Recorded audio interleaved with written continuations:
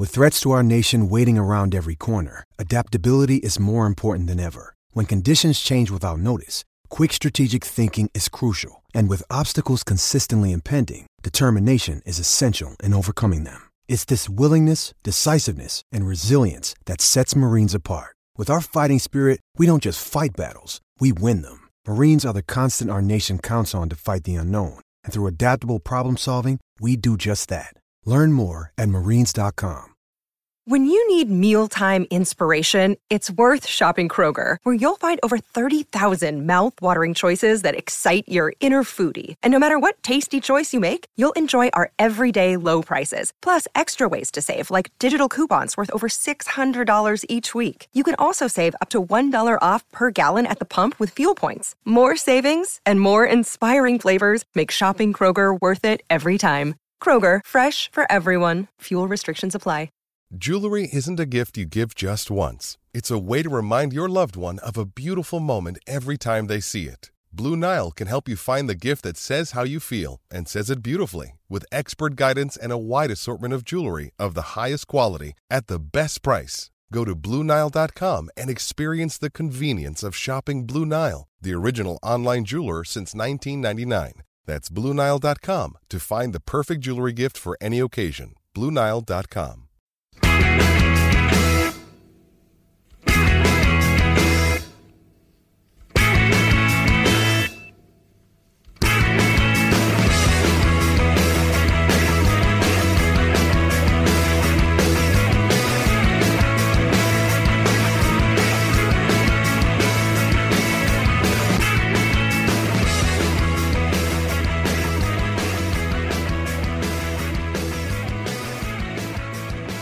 Hello and welcome to Monday's episode of the Terrace Scottish Football Podcast. I am your host for this evening, Craig Fowler, and I am joined by Ewan Taylor. Hello. And Amy Canavan. Hello. And we are back in person once again after a few weeks of having to do this all remotely. It's just nowhere near as fun. It's just not the same. It doesn't hit the same. No. It's different being in person, doesn't it? And you need to let people just do massive monologues as well. Otherwise, Can't interrupt. Yeah, unless you're Duncan Mackay.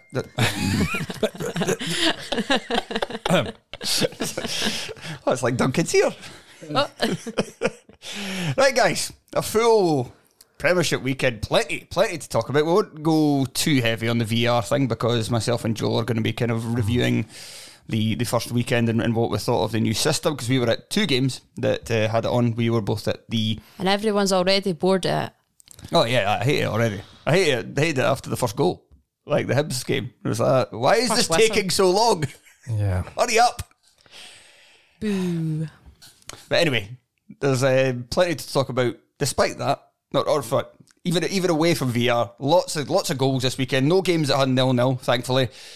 So quite hard to choose the running order. So just to be lazy, I have just done it in the way that we're going to go basically through the league table. So we'll start at the very top. That was Celtic. Steady you. That was Celtic defeated Heart of Midlothian 4-3 at Tynecastle. A game that I didn't certainly see this coming in terms of how entertaining it would be, going back and forth. Celtic taking the lead, Hearts going in front, Celtic taking the lead again, Hearts tying it up, and then Greg Taylor winning it for the champions in the end. I was doing hospitality. I was actually pretty happy at the end of the day. I was like, all I want is a scoreline and a performance that doesn't ruin my day.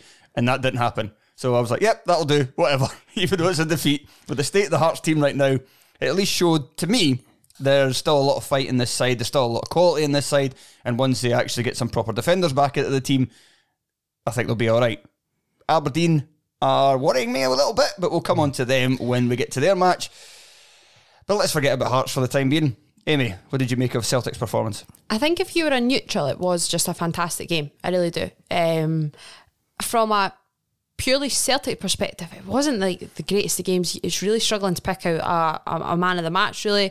And I think, Greg Taylor is obviously going to get the plaudits, but there was no one, even in the 3 goals prior to that really stood out. I think there was obviously sloppiness at the back as well. Celtic making uncharacteristic errors at the back.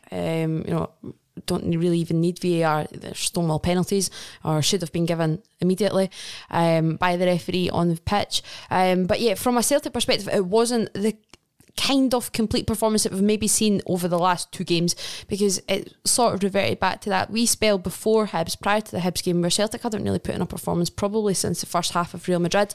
But against Hibs and against Motherwell in the Cup in the midweek, there was a real rhythm to Celtic's play.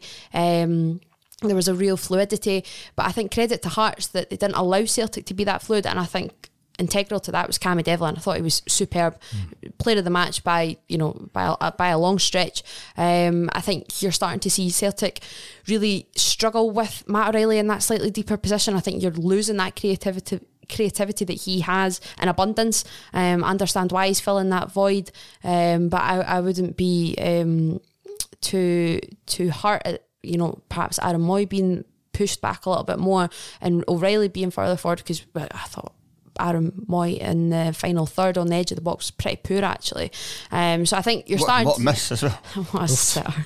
I think even I really honestly could have scored that. All I had to do was lift it, because Gordon was like stretching so far across his goal that he was like basically like about a foot off the ground. If he lifts it, instead of trying to go for the corner, just put a little bit of height on it, and it's definitely a goal. It was very synonymous to what Ange Postecoglou said would happen the minute he came in. I'm all for 4-3 games rather than a 1-0, 2-0 win. So the entertainment factor was absolutely there, and at the end of the day, it is 3 points at a place where Celtic don't necessarily like going. I know everyone sort of goes, Tynecastle, but the record's actually not too bad over the last 10 outings or whatever it may be. I thought we were just going to go with years. Yeah. Decades. Okay. since the mid-noughties, when there was a proper rivalry. But it wasn't a great performance Celtic wise, but I think nobody's even really talking about it, because just everything that happened, a 7-goal thriller, is just going to overshadow it. And to be honest, I did actually just really enjoy a really good game of football. Yeah, I mean, I would say that from a Celtic point of view, I thought they were quite lacklustre in the first half, especially. They got the goal. They were there would have been a goal ahead at half time if not for that late penalty, but that was really one of the few chances Celtic created in that half, and it was kind of going back to the games like the St Mirren one. I'm trying to think if there's any others off the top of my head where they looked a little bit out of sorts for, well, A, missing Callum McGregor, but B, the kind of squad rotation that's going on.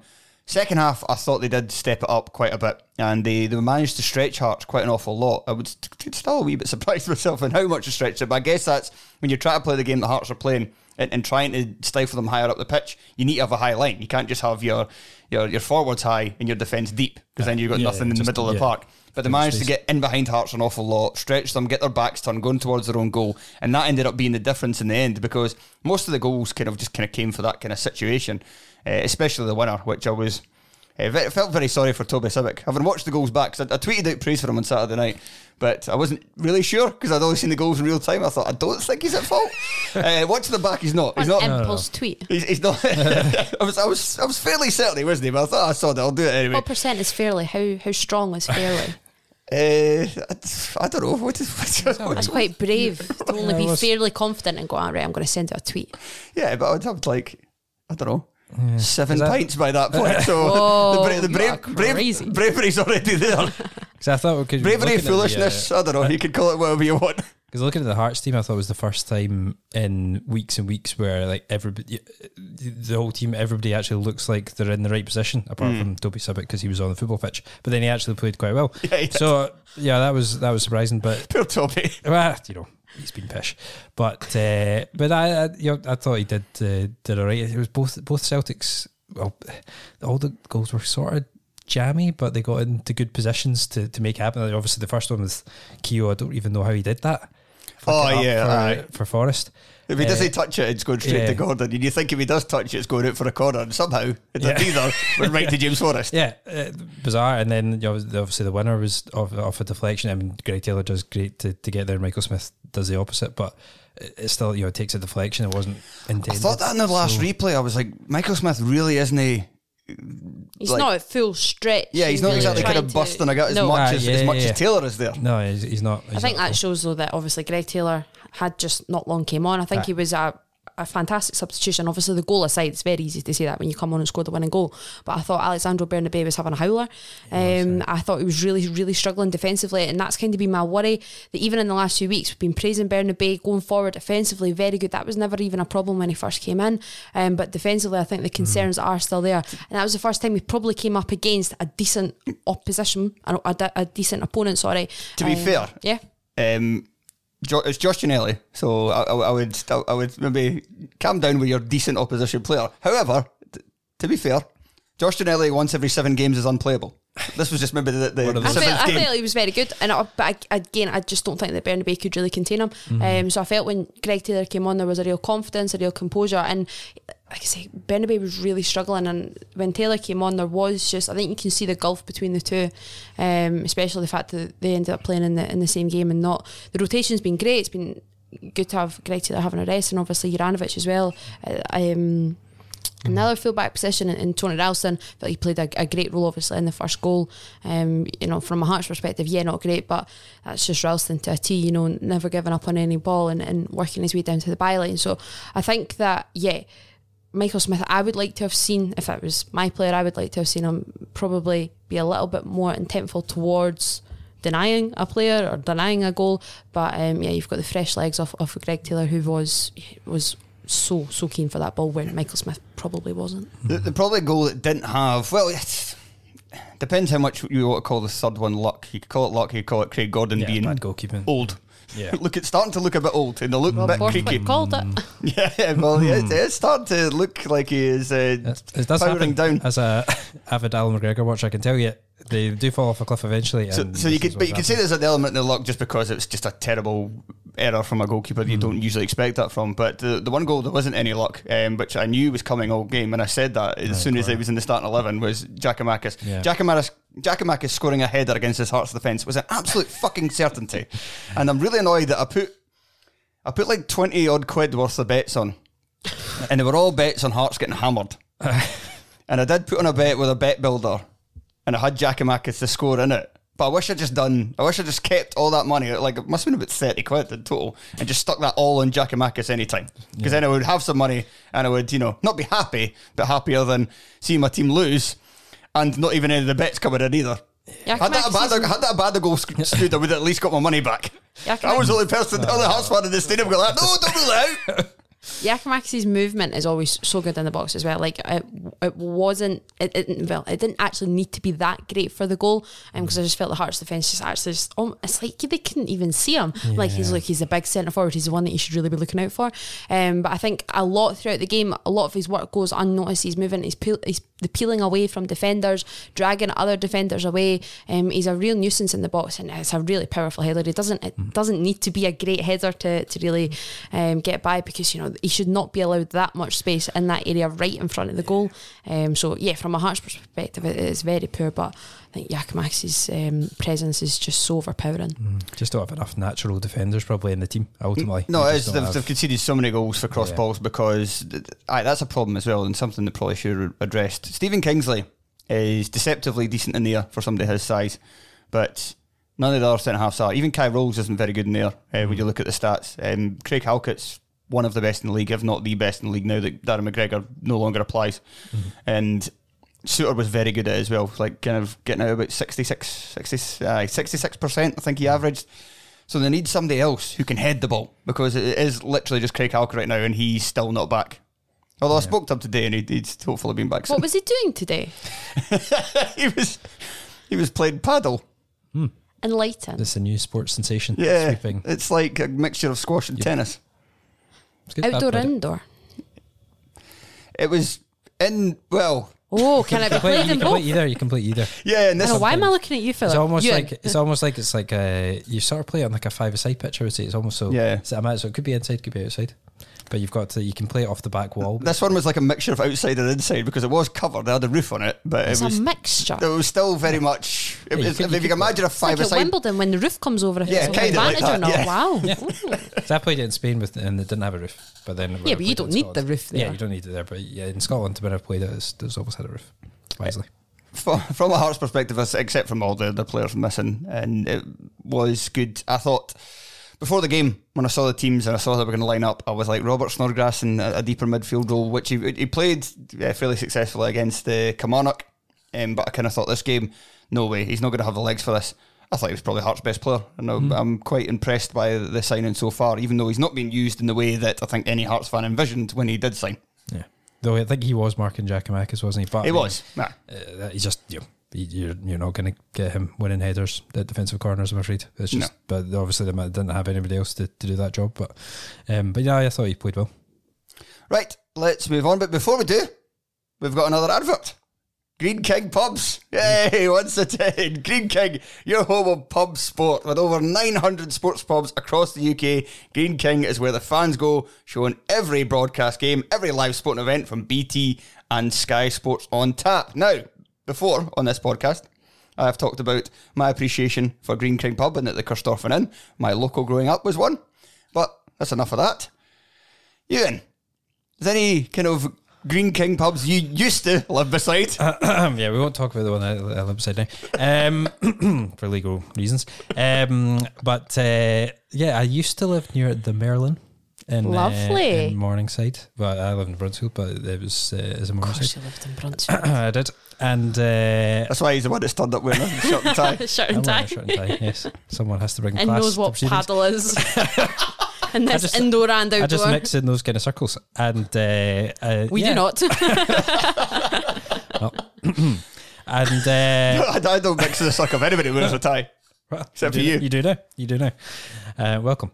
No, it's a good football pub, but there's not that many good football pubs in that neck of the woods in Edinburgh, I would say. Because they're too busy playing paddle. Indeed. And polo. There's a polo club down there. Down the road. But yeah, and croquet. We also have that. And golf, presumably. And golf. Yep, we do. But no, it's it's a good just meat and potatoes football pub, I would say, the Merlin. So if you need anywhere to watch football in Morningside, I would say the Merlin's probably, if not your best bet, the only bet. I've only been in once, but even that has fond memories because it was after we had watched the finished pilot for A View for the Terrace. We Studio Something booked out the Dominion. Well, not booked out, but booked a screen in the took Dominion. The entire Dominion, all screens. Nice. I don't care what you're wanting to come and watch. You're now watching this. Yes, and you're going to look the pilot of these 4 tubes. You have to lobby the BBC. 5 tubes, please. Let's show some respect to Robert Borthwick. Oh, Robert Borthwick, of course. Sorry, Robert. Yes.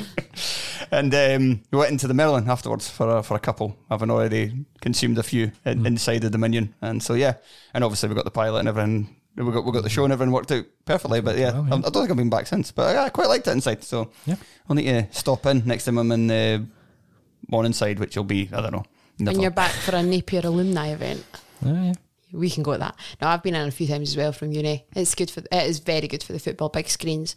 And again, as Ewan says, you don't get that many good pubs around that area that'll, especially for the early kickoffs when you finish in uni about 5 and there's a 5:45, 5:30 kickoff. You don't want to be trekking into town. Mm-hmm. So if you just stay out on the outskirts, but no, the Merlin's nice big place as well. So yeah, big fan. Spacious. Yeah, spacious, yeah. So you don't feel like that anyone's listening to your conversations. So I can talk about the people over there because that's what I like to do.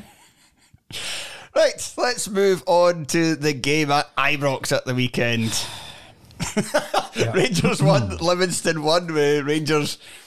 I mean, how much time was added on for injuries? Because I just saw this on the sports scene. Injuries and VAR. Because I saw it came up like Lundstrom scored and then it was 90+1. And then, because I remember after the Hertz game, I went to Jesse Mays and it was on the telly. I'm not sure how legal that is. But, it's not. It was, Cut.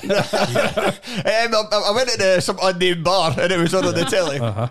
And I remember Rangers having a headed chance that went over. And I thought, oh, okay. And then I saw the Cholak one. I was like, oh, yeah, was that? I thought it was Lundstrom. And then there's like another 2 chances. And then Lundstrom puts a header over the bar. Yeah, so if Rangers could just play the entire game like they did injury time. Yeah, so that was, so we actually had, to nerd alert, XG stats. 40% of Rangers' XG was in injury time. So, and 25, more than a quarter was after we scored as well. So after the 91st minute, how is goal, this possible? I know. So yeah, we had there was 5 efforts on goal in injury time. Some of which were basically the best chances in the game. And Lundstrom had missed a bit of a sitter really, and that was 98th minute. They were only meant to play 97 minutes, so we got a wee extra one. But there were delays because the VAR red card took a while to sort out. I am shocked. That was a red card. But the thing with that, obviously Livingston are down to 10 men, but they also Guthrie got injured, so couldn't defend. So that was actually the reason why that happened, because Livingston only had 9 men. So that is why Rangers all of a sudden started making loads of chances. And had that not happened, Rangers would not have scored. It was one of those games where we are just absolutely never scoring today, and eventually managed to. But yeah, horrendous performance. How concerned are you of the performances? Multiple. I mean, I think the game's a bogey for Van Bronckhorst. I mean, I'd be very surprised if he pulls it back from here. It just seems like the players only responding to him now. Yeah, I mean, I think the performances have been pretty ropey the whole season. I would say the odd decent one when probably PSV away is the only one you'd really say that was a really good performance. A few like 4-0 wins at home, which have been fine, but 4-0 win, fine. I know, but like they have been fine. Though, like there've been some where they just haven't Fowler's been that. like, oh my god, please. No, I know, but they haven't been that. It's been like Cholak, just like every chance goes in. So it's like fairly unsustainable, which unfortunately didn't happen on Saturday. So that we've been bumbling along. We're absolutely terrible against Motherwell. We've been really, really bad in every game since and including obviously the Liverpool 7-1 disaster. So can you see how that could be a confidence knocker? It has been. I think we've learned anything in Scottish football this season. If you could concede 7 goals in a game, that tends to be a knock in confidence, which then has a spiralling effect on the rest of the team, and that has happened to us because we were obviously horrendous against Liverpool towards the end of that game. Horrendous against Motherwell. Very lucky to it. I think if we're playing any team other than Motherwell, maybe in the league, we probably drop points. At least away from home. Dundee game, fucking hell. That is the worst Rangers performance I've seen. That was miles worse than Livingston. That second half was something else. Like you're talking about like extra time. You keep looking at the clock. Yeah. I couldn't believe. Like, oh my god, we're only at 52 minutes. If we play any team in the Premiership, we lose that. I think. Because that's how bad we were. Maybe even a better Championship team than Dundee would have beaten us, and then follow that up with Livingston, which is. I think it was actually better than the Dundee performance, but that is 4 games. Fine margins here. At least like 3.5 games, you'd say, because we did actually play well in the first half against Liverpool, but since then, just I don't know how many hours of football that is, but all utter shite, and if not getting worse, then at least just staying at that base level. So it's looking pretty grim. I've sort of hoped for a few weeks that Van Bronckhorst was not long for the job, and I think that probably is the case. I don't know if this would be across football generally, but I think a lot of managers might find that the World Cup is a good thing having it mid-season, because it's obviously quite a good time to change manager. But I had thought I didn't really want him. A lot of people wanted him sacked after the Liverpool game, and then just after how bad the Dundee game was, people wanted him sacked even for a win.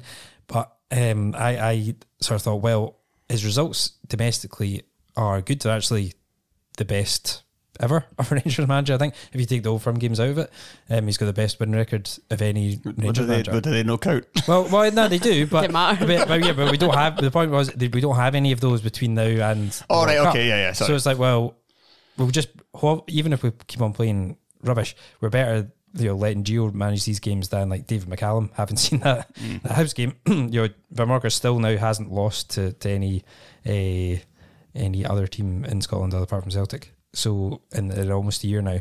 So in any competition. So I thought might as well just keep sort of bumming along. We'll probably not drop many points. We might maybe draw an away game or whatever, but we'll win our home game and it's fine. But and then see where you are obviously at the World Cup. But I think it's fairly unsustainable. I mean, I think he really is now. I mean, we're playing Napoli on Wednesday. I mean, if that's not double figures, then I'd be surprised at this rate. Honestly, we need them to play their B team. I mean, they're already qualified, so hopefully they just don't. Oh, they go easy. Yeah, because if they try, they're more stunning fucked. football right now as well. Like they're so good. We're really fucked in that. Does game. his comments like annoy you or affect? You know, like it's sort of not effectively, but when asked, like, you know, we're only in mid-October, like, is the season sort of done? And he never categorically went, no, of course we can still win the title. There were some ropey comments through the week. He just his attitude, perhaps. He's just. I don't. But that doesn't really wind me up. I quite like him being like calm. And I don't really, I mean, boring. He doesn't have much. Yeah, it's boring. He is boring. I don't. It doesn't wind me up, but it does wind some people up. And it's just, I think it does. He doesn't really have much to fall back on, Brockhurst, because he always needs it. You know, obviously results will always fluctuate at pretty much every club, even within the parameters that club's used to. But when they go badly, you need something to fall back on as a manager. Now, that could be the way your team plays, if that's really exciting, but you start to lose games. He doesn't have that because it's not exciting. You can be really charismatic. He doesn't have that. So it's like, what does he really have? A Europa League final appearance. He has a Europa League final appearance, and if he had won that, then he would be absolutely golden. If Putson maybe, is it? Two kicks away. Okay, but you're having too much fun right now. Settle down. You know, and that was that was a great run, and I do think some people sort of are now trying to like reverse engineer that and say, well, he doesn't deserve something weird happened with that, and he doesn't really deserve credit for it. He deserved loads of credit for that because he was a big part of. I think it's because everyone's blanking out and going, look where Rangers have come from the last 10 years, being in the depths. I'm like, they were only in a Europa League final a matter of months ago. This return to the Champions League. Oh wow, playing Liverpool at Ibrox. Look where they've came from. Only a matter of months ago they were in the second tier final. You know, that's a huge achievement. Mm-hmm. Yeah. That should be the comparison. The of course it is. And going, oh yeah, but Pedro Caixinha was in a bush. Like, yes. I mean, Pedro wasn't as dull as Gio. No, he was great fun. So he was a good laugh. But we need more stuff about the caravans from Gio. Yeah. I remember Dick Advocaat saying all the players had fat necks, which was like some kind of Dutch saying. So maybe Gio needs to crack that one out. But I think it was after a draw against St John's, if I recall correctly. John Lundstrom has quite a fat neck, I would say. Yeah. Is that like being quite bulky as well, being in your shoulders and being quite well built? Yeah, What's that dog that always gets like? There's a meme that always gets put about like there's a dog stuck on the shoulders of John Lundstrom. Nah, I know what it is. I'll say it. No, I know what. Maybe it's just in like my sort of circle of group chats. I'll find it and I'll send it. Okay, good. But yeah, so he doesn't really have anything to fall back on. I think ultimately that's what will do for him pretty quickly. We're one really bad, and maybe Napoli they'll just write that off if we get battered, which we will. But that obviously would kill the I mean, it's already dead, but it would kill it again. The European campaign completely, and then this Aberdeen game this weekend coming. He's better bloody win that. Yes. Well, we'll try our best. Well, you look at the 5 points between Hearts and Aberdeen and get worried. Yeah. Can't you have them winning games at Ibrox? No. Well, hopefully not. But at the moment, I mean, certainly if we'd been playing Aberdeen at the weekend there, I think we probably would have lost. Yeah. So, well, let's talk about Livy because they did play a big part in this game. I was surprised at the setup of their team because it was a very, very narrow midfield with basically 5 centre midfielders all playing. But was that the ideal kind of tactics for the fact that Rangers are not moving the ball around well enough? So if you set yourself up and you get quite narrow and you trust your centre-backs in Oberlai and Fitzwater to deal with how many crosses, Amy? 73 crosses. 3. Mm-hmm. And then was that just a perfect game plan? Yeah, well, I think it worked, yeah. I mean, that was if anyone subscribes to The Athletic, there's a very good piece from Jordan Campbell, who was like inside the Livingston camp this week, or last week rather, and that was, Martindale talked about the approach, and that was obviously that was the approach. Stay very narrow. We trust our centre halves to head the ball away. Just don't let Kent come inside. Don't let anybody make runs inside. Watch Scott Arfield. But it was fairly simple in the game Saturday, and just head the loads of crosses away, and that's what Rangers just played into their hands. I mean, it's just it is quite easy to play that, especially when we only played with one winger. So it was only Kent playing on the left, and Arfield was sort of playing a sort of false winger on the other side. So it was very lopsided. There was no real threat from the right hand side. especially because the ghost of James Tavernier is playing right back at the moment. So yeah, Livingston were really well set up, and I think they talked about Martindale in that piece talked about if he was going to change it, he was going to go. I think he said he was going to go 4-1-4-1, but he said, but it's 4 number 8s, not with wingers. So that was always the plan. Like, you know, stay really, really narrow the whole the whole 90 minutes.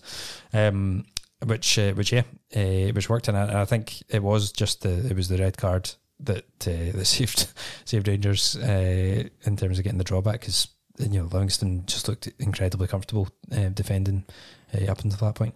Right, let's move on to the team I'm a bit worried about at the moment. That is Aberdeen, who went to Fir Park where they hadn't won in 7 attempts and won 2-1 in this one, with Majowski and Duke both getting on the score sheet. Jim Goodwin has now devised a system that's able to get those 2 players into the same team and playing in their strongest positions, which is through the centre, with a kind of almost lopsided 3-4-1-2 that has the back three of McCrory, Stewart and Scales, with Richardson, the previously playing right back, moved up into kind of the wing back role, where he can then, because Richardson, for what I've seen so far, doesn't look like too much of a defender or a footballer, but he's somebody that can run all day. So if you stick him in the wing back role and he's tasked with going forward and backwards, that's going to get the best out of him. And it's certainly getting the best out of Duke, who scored again a winning goal. Although the real kind of highlight for this, what I thought, was Majowski's finish for the opening goal. Oh, just so beautiful, so cool. And I thought, for the initial angle, I thought it was one of those ones where he lifts it, but the goalie kind of moves it away. You actually see from behind the goal, he needs to get that much height on it. Otherwise, Kelly is getting it. Did you not try that recently and completely fluff it? First, you don't succeed. Well, I know, but I've got in my head that he tried even to do that again. Yeah, just did it again, and it worked this time. But I'm sure he had like a 1-on-1 and just completely fluffed it, trying to dink the keeper. But no, he's a good finisher. I mean, what a terrible offside decision that was to rule it out initially. So that was like the good side of VAR, because that would have been a goal, a really nice goal that would have been not given. But no, you do wonder how much though they're still kind of in their own heads about stuff like that, though. Because it's the kind of thing to wait and to put the flag up at the end, and you wonder how much like they're still kind of getting used to everything, and they're just. I think it's I don't know. Very much you don't want to rely on it though. That's I know. the point. But I'm maybe giving the official. You're giving a lot of credit. Yeah, I know. Maybe, but it's just a possibility, because otherwise, you're right. It's terrible. He's about 3 yards on side. That was a bad one. But no, it makes. I mean, I think Aberdeen, Goodwin definitely deserves a bit of credit for. It does seem. He's obviously not planned it this way, but he's just tried to work out how to probably, as much trying to like deal with some players' deficiencies as trying to get good players in the team. I think McCrory actually probably answers his best position probably is one of a back three. I mean, it's very difficult to work out what Ross McCrory is. We're going to have this conversation about Ross McCrory until he dies. But I think his upside probably as a centre half in terms of being on the ball is good. Whereas if he's in midfield, he's not good enough on the ball. Yeah. And yeah, I think, but he is one of these guys you probably do want him in the team, but he's not good enough going forward to be a right back. But then he is probably, he's quite good as a properly defines like utility player. Yes, they chuck him around. Yeah. But you'll know as well, just from a couple of weeks ago against Hearts, like there's a real flair about Aberdeen, and they similarly to St Mirren actually. I mean, I did watch that game on a phone in a pub in Milan. So didn't get the best sense of what Aberdeen were all about. Other Hearts fans who consumed it. No, there's a real zip about them, and they're just quite enjoyable to watch. Ewan's spot on getting Majowski and Duke and getting them playing well in the positions that they can excel in. Goodwin deserves an awful lot of credit, and I agree with you with Richardson. The pace there is really quite important, because that's maybe they don't have that elsewhere on the pitch, but what they have a lot of players that can play ball. I'm a huge Coulson fan, really like Hayden Coulson, and you're allowing maybe the pace isn't exactly as nobody's pace is matching Richardson's, to be honest, but it is, you're weighing it out, and there is just a real balance across the side. Obviously from a Celtic perspective, it's nice seeing Liam Scales playing as well. Obviously picked up the red card a few weeks ago, but I think he is very comfortable with the ball at his feet and coming forward. That was obviously the whole point about when he came over from Celtic, is that he'd played full back position, centre half position, he even played midfield before as well. So he is pretty decent with the ball at his feet, because that's one thing that I don't think Anthony Stewart's very good at. I think he's good aerially. No, he's very, very poor with the ball at his feet. But I think I think there's a few worries and a few moments that you go, so I think just like that. But yeah, I think that there is just it's that. Like the Joey Tribbiani school of acting. There's a perfect balance, and Johnny Hayes is still just incredible. so good at this. He's just we're talking about pace actually. He could still like to when see he the gets comes race. back into the team, he could give them sort of a bit more. It would be less lopsided maybe, because they might go with him and Richardson on both wings, but the midfield's good as well. I mean, I think Ramadani's a decent player, Clarkson's a decent Clarkson player, looks Barron is a good player. Yeah. Barron's a really good player. So and he's only just coming back into the team in the last couple of weeks. So yeah, I don't like this. yeah, I think There's a lot of positives to pick out Aberdeen right now, isn't there? I don't want their European tour. I don't care that they deserved it more than anybody, really, for all the years they finished second and third. Yeah. And, we're falling short of the Europa League, but yeah, I don't care. I want Hearts to do it again. Yeah. So you wouldn't pass the buck, like, even though Hearts, that's quite a good one actually. So I'm really quite intrigued by that even that Hearts dip in league form this season, and I know there's been injuries obviously, but that has to align with the demands of the European football as well. You would still take that again. Yes, because that's only how you grow the club further, is that you keep doing it every season until you stop getting papped in Europe and then it affecting your home form. And if you can get to that, you're clearly the third best team in the country, and then that's just a position of power. It's I would even say at the start of the season it was a bit of a long shot, because I knew it would be tough on the Hearts players. Not as tough as what's happened. And not just that, because you also need the coefficient to stay sufficient enough what it is that it's not going to drop off, because 1 year out of it, we're really helping out here, Ewan. You'll just be back to normal. We're taking a year off.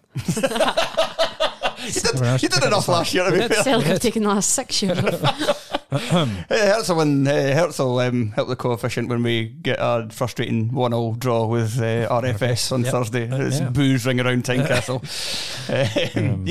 That was kind of what you want. So yeah, even though it's been a bit of a struggle this year, like the fact is as well, it's Hearts have now kind of domestically, I mean, they might not show for anything because they might lose at County, and can't remember, there's another away game coming up soon as well. So it might actually matter for bugger all. But we are only still 5 points away with just an injury crisis that, even with the extra demands on the team, I don't think anybody saw coming. Yeah. It's also that this year is slightly unique in the with the World Cup. So actually, it's all been crammed in a lot more. Games, but there's a lot more. So you can see, I mean, Rangers have had more injuries than we would normally would have. I think Celtic have as well. I mean, the fact that Connor Goldson and Callum McGregor get injured is a sign that the end times are coming. Yeah, exactly. So, they never get injured. Yeah, so it's like the most robust players. So it's I would. It's been particularly, but it's been a bad year if to have these extra games. I guess the thing that it's a comfort to myself and any other Hearts fan, and to fans of Hibs and St Mirren and anybody else who's kind of eyeing up third place, is that Aberdeen, for all the abilities in their team, and I'm looking through the side, and there's not any position I can look at and say he's a weak link kind of thing. Because even, like I said, Stewart's very poor on the ball, but as long as you don't give it to him, especially if he's playing now in the centre of a back three, that kind of masks those deficiencies. They're strong throughout the side, but they rarely ever seem to put in a performance that's quite dominant, or where they don't kind of... Well, they've had a few when they've been the team's been down to 10 men. Either ride or luck, or the other team gets a man sent off. That seems to have happened quite a lot this season, so it still feels like it's yet to fully click. And in this game as well, Motherwell had their chances. Kevin Van Veen especially. Yeah, I thought the first one was it's one of those ones where there should have been an inevitability about Kevin Van Veen scoring against Aberdeen. Well, I know, but it's because I said that it was going to happen on the Friday show. That's just why, that's why it didn't happen.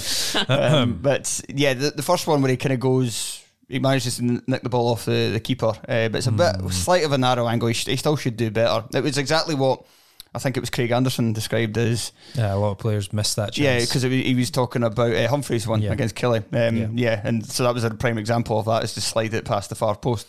Yep. But it's his second one. Like, he's 6 yards out and he literally just passes it back to Roos. I think he may have been offside.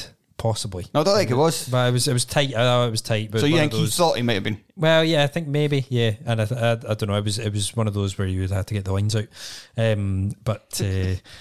But yeah, no, I think if Aberdeen do have a weak link, I think it might be emerging in the keeper, Roos. I think he might start to become a weak link. I know he's been decent enough, but he dropped a couple of clangers, I would say. I don't think he did that well for the goal.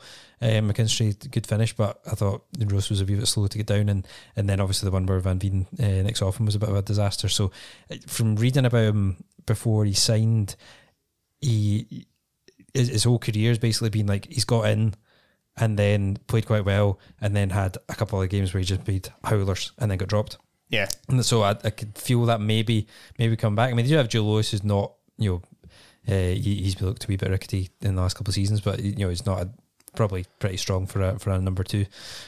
So I wouldn't be that surprised if that. I think people said that at the start of the season, and it's not happened yet, but I still think it might happen. Yeah.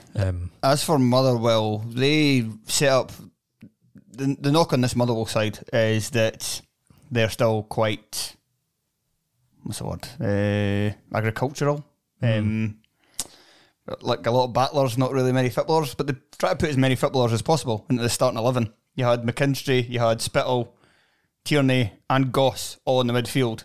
But I think he maybe overplayed it and didn't quite get the balance right this time. Still not overly inspiring, is it? Like, you look across and I'm a fan of Stuart McKinstry. But good. Is that not just levels though? Because Blair Spittle is a technical player, but whether he's technically good enough for Motherwell to get, I don't know, top 6, I'm not too sure. No. So yeah, Sean Goss continues to be, I don't know, are you any good or not? It's like the honeymoon period's slightly over for Hamill. I don't know how long it exactly lasted, but like it did though, because I know, and I keep battering back to it, but the defeat to Hearts, they really were impressive, and there was good football played. And against Celtic, there was some good football played, not in the League Cup, but. Yeah, and then so the switch from in League to the League Cup was astronomical against Celtic, because it was just, I think agricultural is a great word, just very is the way that I would put it, rather than agricultural, because I'm tired. It probably comes and from, that's what I think comes from maybe the centre halves, like they can't really play football. Yeah, there's no zip. There's nothing that's really getting the beat going. And it's frustrating when you do have a striker like Van Veen up top, because although not at the weekend, he does know how to find the back of the net. But the last few performances have been very, very poor. I would go as far to say. I think they still played well, because I think they did play reasonably all right in this game as well. They can maybe count themselves a bit unlucky that they weren't 2-1 ahead, for instance. And but yeah. Anyway, let's move on. Yeah. St Mirren 2, Dundee United 1. I watched this game. Firstly, can I say, VAR is going to be an absolute nightmare for watching effective time on Wyscout. Because I watched that entire game and I had no idea about the disallowed goal for VAR until I watched Sportscene. I was like, what? When did this happen? I'm fairly sure effective time on VAR stopped it as soon as he flung the forearm in never happened. Behich Never happened. That's just it's because I wonder that with like stats and stuff. Like, do you like count that as possession? Or no, you wouldn't. No, you just you would pull it back. That's the foul. It just never happened. I mean that's obviously the most egregious VAR decision of the week, I would say. Yeah, because was that a clear and obvious error? I would say no, and it just seems like it shouldn't. I know there's all this thing about attacking phase of play and all that, but it just seems that shouldn't. When a Dundee United player touches the ball, albeit just sort of hits off his ankle or whatever, but a Dundee United player touches the ball after that, and yet you're still going back to that, and it was in St Mirren's own half. It just feels too far away for it to have anything. And was it definitely a foul? And yeah, and exactly. And you probably not wasn't entirely even sure. No, because he makes a meal of it. Yeah. It's the sort of foul you'd always see given in Europe. I always think if you touch a opposition player's face, you always give a foul, and you get booked. Tend to get booked. But yeah, that just seemed. That's obviously the worst side of ours, when it feels like they're looking at every goal, trying to find a reason to rule it out, which shouldn't really be the case. So that was pretty just annoying to watch. But and if you can see, compared to, for example, if someone scores from a corner and the corner has been wrongly awarded, the VAR doesn't look at that, or a free kick, because it's exactly the same. But then you do look at that just seems wrong. But whether they'll ever try and fix that in VAR, obviously it's been that's how it's the same everywhere else. It's not like it's a Scottish way of interpreting it or whatever, but that just seems annoying, and that will really wind people up if that is repeated, especially if you're watching an effective time. Yes, because you don't know that's happened. Because otherwise this was a very good game. I enjoyed watching this back. I thought both teams played pretty well overall. Dundee United, especially in the second half after Stephen Fletcher came off the bench, that gave him a real shot in the arm, and not just in the ways that you kind of think about him, occupying defenders, holding it up, kind of thing. He was even good at like running the channels and stuff. It was a kind of Stephen Fletcher of old, and really, they were the better team for most of the second half. They just, that, like a 3-minute period where St Mirren got a few corners and set pieces, and then they scored for one of them, and that what ended up being the difference. Yes. Becoming a very clever side. Yes. St Mirren, and waxing lyrical non-stop about the midfield. I thought Keanu Bacchus again at the weekend was just outstanding. I think he won back possession 8 times in the midfield, and Mark O'Hara again. It's just like he's got a new lease of life. And not that he's ever been poor, but he's just always been like, right, Mark O'Hara's there. Like Mark O'Hara's there. I think it's a perfect team for Mark O'Hara in terms of like you're on a team that's tasked with winning the ball back, and then once you win the ball back, run in a straight line towards the opposition goal. That's what Mark O'Hara can do very well. Yes. Summed up perfectly there. and Ethan Erhahon as well. Yeah. They're just very, very talented players, and I think when you've got that midfield click in the way that St Mirren do, even I've never really been the biggest Curtis Main fan, even when he was decent at Motherwell. But I think he looks like he's getting involved in St Mirren, or getting him. He's not just ready to target man. You can see his confidence for that shot he had as well. Absolutely. What is he doing? He's amazing at shooting and hitting the bar from miles out, which is albeit that's Crossbar limited challenge. use. But he did it at Ibrox. Yeah, Unbelievable shot off the bar, and he did it again there. So yeah, fair play to him. Because sometimes he looks so clumsy. And then the other times he does things just silky. It's very, very hot and cold. But there's a real joy watching St Mirren right now, and you can totally understand why there was, or still is, potentially a little bit of interest in Stephen Robson in the Northern Ireland job, because he's came in, and if you think back to that League Cup campaign in the summer, there was some dreadful football played, really dreadful football, but he just bided time and said, just hang fire sort of thing. And there were rightly St Mirren fans getting pretty worried that we can't go on like this.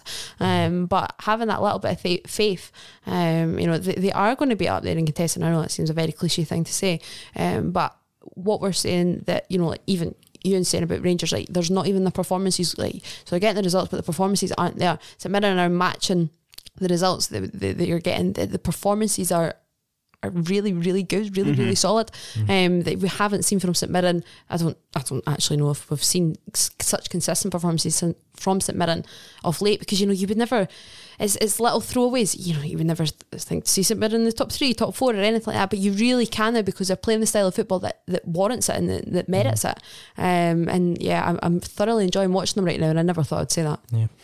They're one of the more consistent teams in the league, I would say, in that you do pretty much get this more or less the same performance from them almost every week.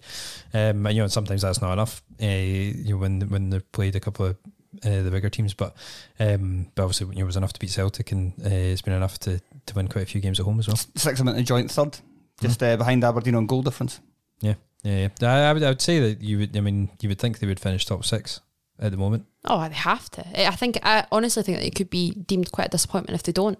And I know we're waxing lyrical about the midfield, but I'm a huge fan of Ryan Strain as well.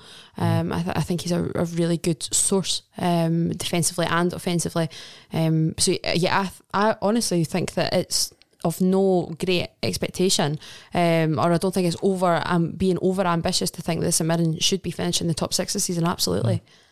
United in this game, especially the second half, I think the first half was it more of a... No, actually, I think it was a 3-5-2 the entire time, wasn't it? Yeah, because Middleton up front were what? Yeah. It wasn't like a 3 like they've used in previous games where Jamie McGrath was on one side and Middleton was on the other. This was just so interesting that they went with Middleton.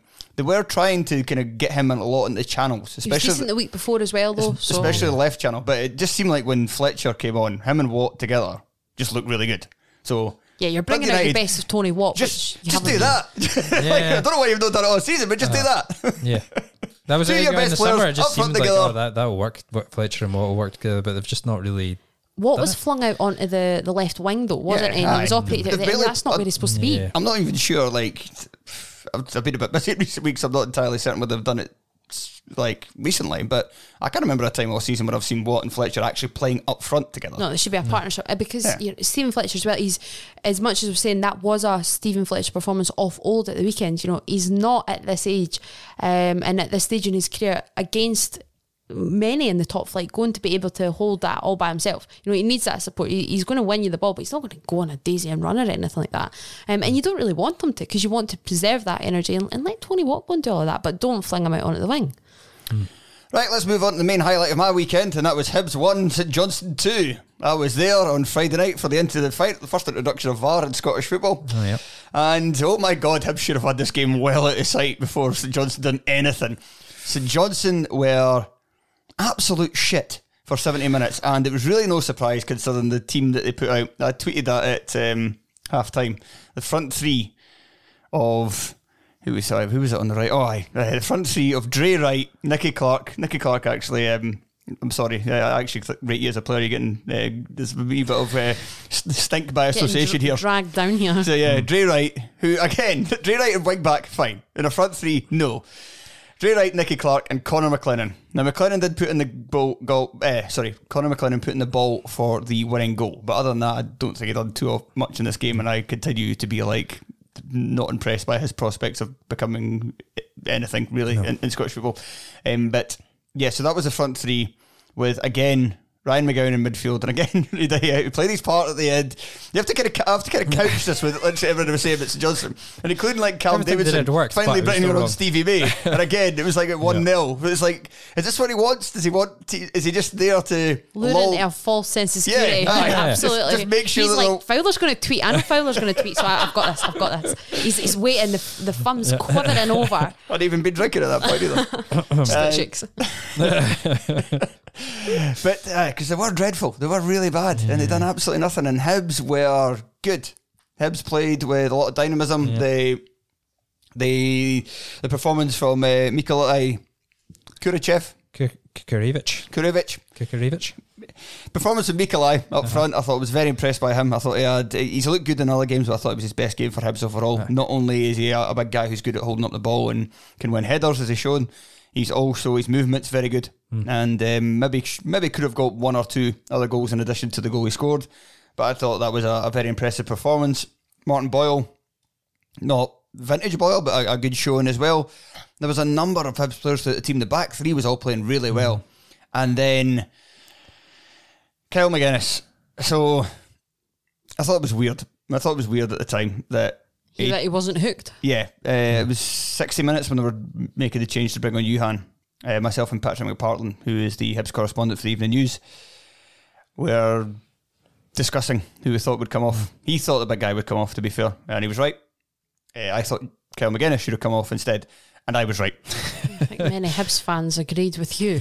Yes. By Twitter. Yeah, Lee Johnson said that he was McGuinness. His running stats were still good, so that's why he was left on. But he's also like taken away from perhaps, any sort of hot-headed moment happening anyway, and picking up another yellow card. But he is still just coming back fresh from an injury. Yes. Should he really be not trusted, that's not the right word, but should he really be expected to play 90 minutes? I would say no, and I would also say as well, if you're looking at his stats, it's not just that. I mean, there's also mental fatigue to go alongside it. Pre-injury, he was never even always a 90-minute player. Yeah, well, there's that as well. Yeah. You're just going to get concerned he's going to break down again. Well, yeah. Too much time in the gym, Kyle. He looks just like he's too big. A unit. Yeah. He does look quite, A unit. Yes. But I thought 2 bad tackles as well.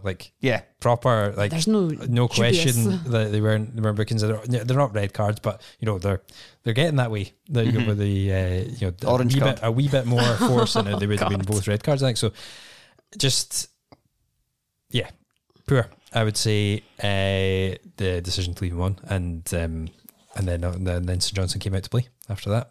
Bizarrely, then Porteous. I enjoyed that. Leave up, Ollie. No, that is and Jim Goodwin. Tony and I. I'll call him what I like. Tony and I. Tony had made the point in the group chat, but I think that is something that's the biggest flaw in his game. To me, is not being in the rash tackles, because he actually has never done that. Very regularly. Yeah, he's I think more or less kept it to Rangers games for some reason, and I wonder why. Because he likes to give signed photos of himself getting sent off against Rangers for some reason. Anyway, in games that they get beat. Ryan Porteous is going, well, this is exactly why I do it. Well, Each to their own. But See him at paddle next week. But what was a bigger flaw in his game is pretending he's been fouled when he hasn't been, and he is going to have to remember that VAR is here now, and Martin Boyle get away with that. Martin Boyle also. He is definitely what Jim Goodwin called Ryan Porteous. So. You do. I think he does need to remember that you're a big laddie. You just head the ball away, and don't let Nicky Clark, putting two hands on your back mean that you just fall over and think you'll win a header. You'll win a free kick. That was really poor, I thought, and just sort of weak and a time in the game where you really needed to step up and sort of see them over the line. So yeah, the nation's sweetheart has taken a couple of steps back, I would say. On the game on Friday. How long have you had that waiting to say the nation's sweetheart? Well, a while since. I liked him as much as anyone after that game against Ukraine. And then it was another good week. It was another goal for him. It was another good week. He was always going to fuck up, and he did. So yeah, fuck your IDs up, I would say. Porto. Right, let's move on to our final game. Kilmarnock 1, Ross County 0. Amy. I think I watched a different game to Malky Mackay. I watched this game on Saturday and I was not totally enthralled by it. Certainly not from a Ross County perspective. And I was slightly surprised, largely surprised, that Malky Mackay came out and said that he was proud of his players, the effort that they put in, thought they came down to Ayrshire and put in a decent performance. I don't really think that they did, in all honesty. I easily could have been filing at this point and missed every single opportunity. There were moments. There were a few late chances. Maybe that's exactly what you were doing. I think, yeah, but that doesn't make a great performance. That at the depth that you, at 1-0 down, and a tip, away from a team that's got the same points as you as well. It epitomises a 6-pointer, doesn't it? It's a footballing cliche, but it really, really was. And especially with the result for St Johnstone the night before as well, that's them slightly pulling away. Obviously, St Mirren ended up getting that late-ish winner, so the Dundee United are still down there with them. But this was a huge game no matter what.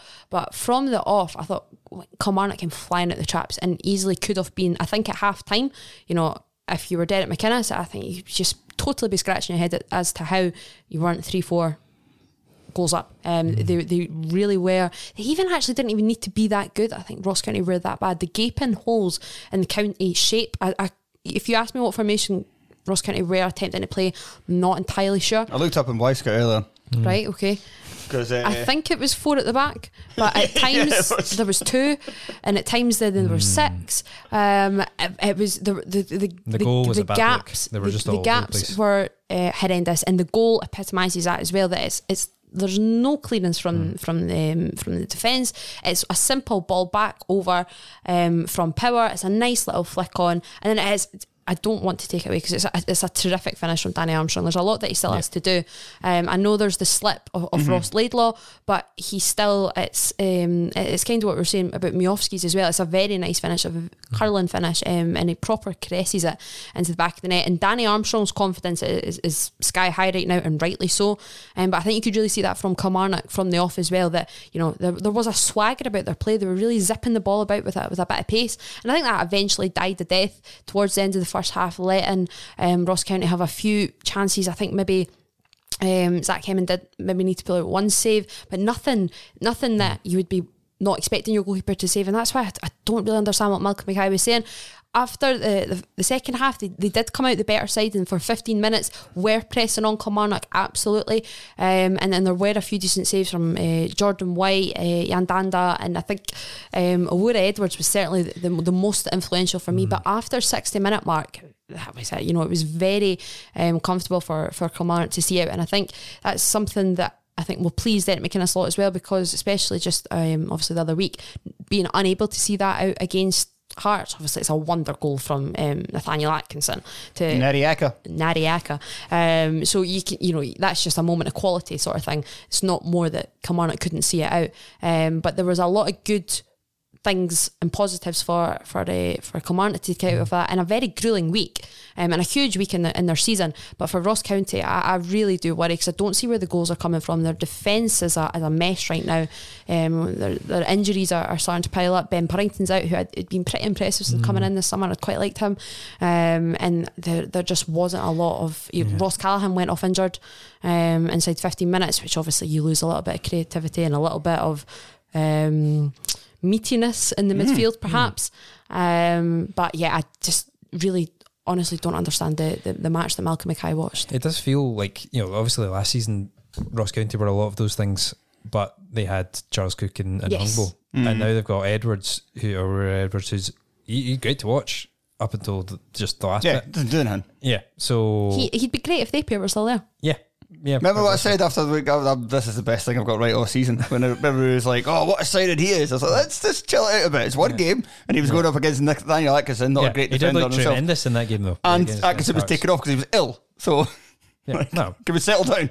Andy didn't score. Ripped a sickly Andy didn't score and was taken off after an hour. It was like, can we stop before he's put in the Hampden Hall of Fame? Yes. It's just week on week now that we're saying we're adding. You're like, oh, mind how wrong we were at the beginning of the season that Ross County could be a side. And because there is just there is no evidence right now of Ross County playing well. There's not any evidence of good football, and the fans are getting frustrated by it, and you can understand because this is a huge game and you should be able to compete against Kilmarnock, and I really don't think that they did. I think Danny Armstrong was very, very good. I'm a big fan of his. Who the fuck is he? Yeah. I know he used to play for Wraith Rovers. Yeah, I'm aware of that guy. Yeah. I'm not sure this is the same guy. I think he's 25 as well. So you're like, where have you sort of been beforehand? Wraith, but we do know. So that I'm answering my own question. But it was never a name that sort of stuck out. But the former County as well. The confidence is really there, and you can see why. It was obviously a great header in the midweek as well, to send Kelly back to Hampden, and Ryan Alibayuso as well. I'm a huge fan of his stats at the weekend. I got shown them and I should have took a screenshot and I never, but they'll be all over your Kelly pages if you so desire to go and look at them and consume them and drool over them, because they were so good. He's a real talent, and they won't be holding on to him. I know that Craig Anderson was also impressed by Jordan Jones. I saw Kelly fans moaning that he picked up a wee injury early on as well and managed to brush it off. So I saw Kelly fans moaning that he didn't beat anybody with the ball, but Craig was just impressed that continually throughout the game he took the ball like so far high up the pitch from A to B. Not hard against Ross County, and that's the gaping holes. You could probably land a helicopter in the middle of from the defence to the midfield. It was really, really worrying. I know it sounds I'm going really heavy on County, that I'm just not agreeing with Malcolm Mackay. But fine. I mean that I'm recording his interview going, what have you just watched? I'm like, my match report totally does not represent or reflect what you've just said, because it was just it was not that we had watched the same game. And I get morale boosting and all of that, but I think there comes a time where you've got to go, right, this isn't Hearts. Well, it might be blasting them in private and sticking up for them in public. Managers, especially these days, kind of like to do that. I'll stick my ear against the door next time, or I'll do a Jordan Campbell and just go in. Yeah, exactly. Join in training. He wore an Arsenal top. I'd wear what Ross County needs something navy, and Bologna. Yeah, nice. Yeah, good choice. Right, that'll do us. Thank you very much for listening. Thank you guys for joining me. Amy. Bye-bye. Ewan. Goodbye. And we are going to go record the Patreon right now. So if you listen to that, some extra minutes of us talking pish, that is over at patreon.com/Terrace Podcast, where we're getting up enough podcasts per week to fill our quota. I think we might have missed one last week, despite me having an absolute disaster with my MacBook, getting everything erased on it and losing several podcasts. Always hours. have a backup, kids. Yeah, I'm an idiot. Anyway, Fair. Goodbye.